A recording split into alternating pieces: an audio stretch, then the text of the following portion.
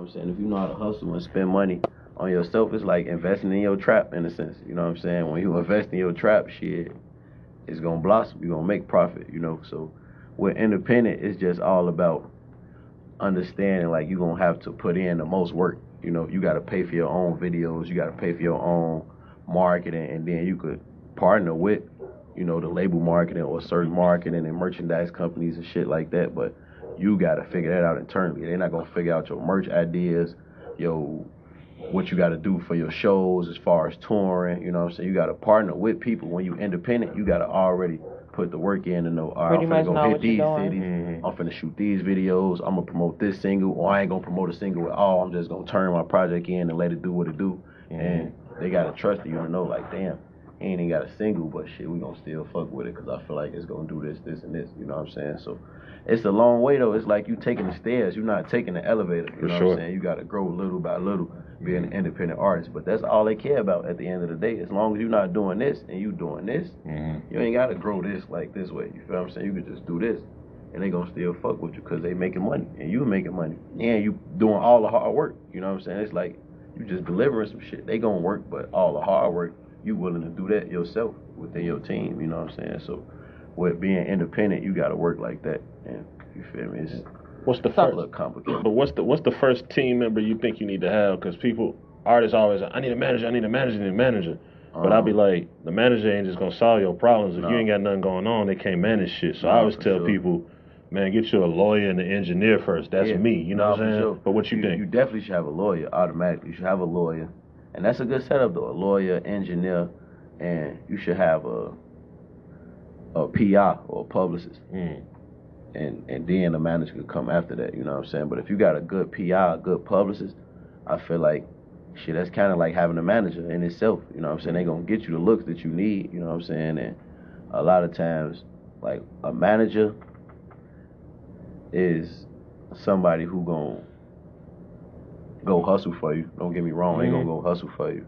But if you don't got the right manager that's gonna get you the right looks, it's like you hustling backwards. You just getting all this shit and then you hustling just, you don't even know where you going. Nigga done did all this shit and been in every city and made some money, but your brand ain't grown at all. You feel what I'm saying? So you gotta have like, I feel like you need a publicist or a PI that's gonna get you the right looks and get you the right brand and shit, and they gonna ask you what you trying to like accomplish within yourself in this amount of time. And when you get it, and if they not getting it, at least you see. You know what I'm saying? With a manager, you ain't really seeing that because they just bring you money. I got this opportunity, I got this. So nigga be eating, but your brand not growing. You feel what I'm saying? Especially being independent, you need that. In Chicago, like I'm like, man, I had moved out my crib. All I had was my mama crib, my mama house. So I was staying downtown in hotels, and I'm telling myself like, I'm not buying no condo because I'm not even trying to get comfortable there. Like, I'm finna just spend all this money in hotels and say fuck it. So I'm spending a lot of money, but I ain't making no money. You know what I'm saying? And I'm going to the studio, and it's like I went into a real slump. And I'm like, man, this shit frustrated. It really made me like feel like, damn, I had to question myself, like, man, is this shit really finna work for me? You know what I'm saying? Just knowing that, and like, if a motherfucker really paying attention, that shit just inspire them to not give up, because you will go through them slumps where you really question yourself and you seeing everything else around the world moving but you. And you like, damn, man, is this shit getting ugly? Is it over with for me? Am I really finna be a story like one of them artists that just did this and ain't do nothing else? Crazy that never was. Exactly. What pulled you out of that though? When I actually finished my album, like when I was in the studio listening to my shit complete, and I felt like, damn, this shit hard. Like, I know when the world hear it, like I got that confidence listening to my music. Like, man, when the world hear this shit, I know they gonna have to respect it. They gonna have to co-sign it. Like my whole album, when I heard it was complete and I turned it in, and I had like right before my album dropped in February, I had one last court date, and I was betting on if I was gonna have to go sit down for my last gun charge, if I was gonna have to sit down, or if the judge was gonna throw it out and lift my travel. So I was betting on that, and I just had like high spirits, like, man, I'm gonna be good. I know I'm gonna be good. So when they lifted the shit, like probably the end of January, right before I dropped my shit, it just gave me a breath of fresh air. Like, all right, my shit finna drop. I could move around. I could go tour. So I went straight to LA and moved back out there. I already had a crib in LA, but I just wasn't. That shit was just sitting for like a year. You know what I'm saying? I had moved, went back to my crib, and when I dropped my shit, it was like that shit ain't never happened. Like it's like when you go through them dark times and shit, and then you get to the finish line, it make you strong. It feel like that shit ain't never really happened for real. You forget about it. It was like a breath of fresh air. So I had to go through that to know, like, man, it's always light at the end of the tunnel. I'm like, fuck it, I'm just gonna take whatever comes with this shit now. Like, whatever frustrations or whatever, like, adversity that come with this shit, you just gotta take it and just lean towards it. That's what I did the whole time. Just lean towards it, like, man, fuck it, I'm gonna get through this shit. And I got through it. What's the biggest key you think to being successful as an independent artist? Because a lot of people kind of like, man, that independent shit too hard, or I ain't got the money for it. It is hard though. It is hard, right? That shit But tough. what's some of the keys though? You gotta have good internal business. You gotta have good internal structure. Like I got partnerships. You know what I'm saying, with Republic, with label services and Ingrooves.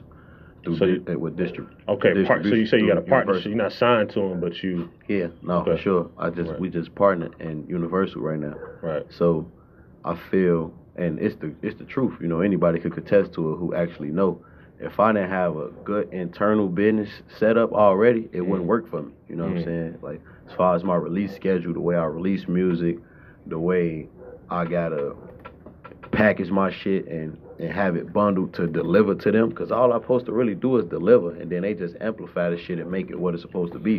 But you gotta have a good business set up internally to make sure your shit is structured the right way, so you could go and get this independent, situation, or you could go partner and have deals with these big companies that's just gonna make your shit, reach the people that it's supposed to reach. You know what I'm saying? So you're gonna have to spend money. That's the first thing, though. You gotta spend money, though. You know what I'm saying? You gotta be willing to spend money and know I'm spending money for my shit. So if you spending a couple $100,000 on marketing and you feel like, damn, I should have bought a Richard, I supposed to bought a Richard, you lost already. You know what I'm saying? You gotta understand, all right, shit, you balling in itself. That is balling. If I'm able to go spend $1 million or $500,000, whatever, right then on the spot to make sure my shit do what it's supposed to do, shit. Right. You can't tell me I ain't bossed up. I ain't gotta have no Richard, none of that shit. You know what I'm saying? I'm able to put my money right back into myself, and then the profit come later.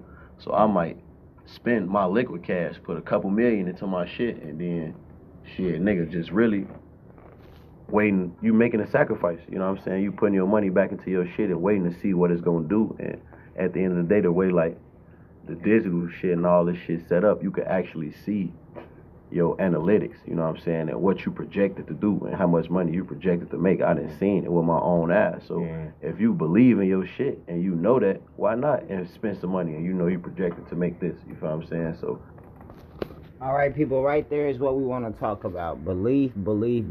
True belief in your music. You just heard Chicago rapper. He's on the podcast, Big Facts. That's G Herbo. He's letting you know. Marketing. That's the key to winning. If you get your deal and you want to go buy you a new Patek, a new Patek, a new Rollie, a new Cuban, and flex, you've already lost. That's not showing that you're really a boss and ready to make a true lasting impression on the game, because you're not coming into it looking at yourself like a business. You just hear this man say when he spends $150,000 to $500,000 on the marketing of his product, that's true belief in his product. That's looking at himself like a business. That's knowing that I'm going to invest in myself and I'll reap the benefits right back. With the digital way and these DSPs of how they're happening, man, you're getting your money back and it's coming in within months. This is your digital real estate. So if you guys really believe in yourself, take the time to put money into marketing so that these people know what product you have. These people are aware of what you're out here doing. Some people just don't know what you have. They would love to buy it, but they don't know about it. So you have to change that. I'm Keandre, CEO of Our Side Only Marketing. I will have a great day. You will have a great day. We will be blessed. Thank you.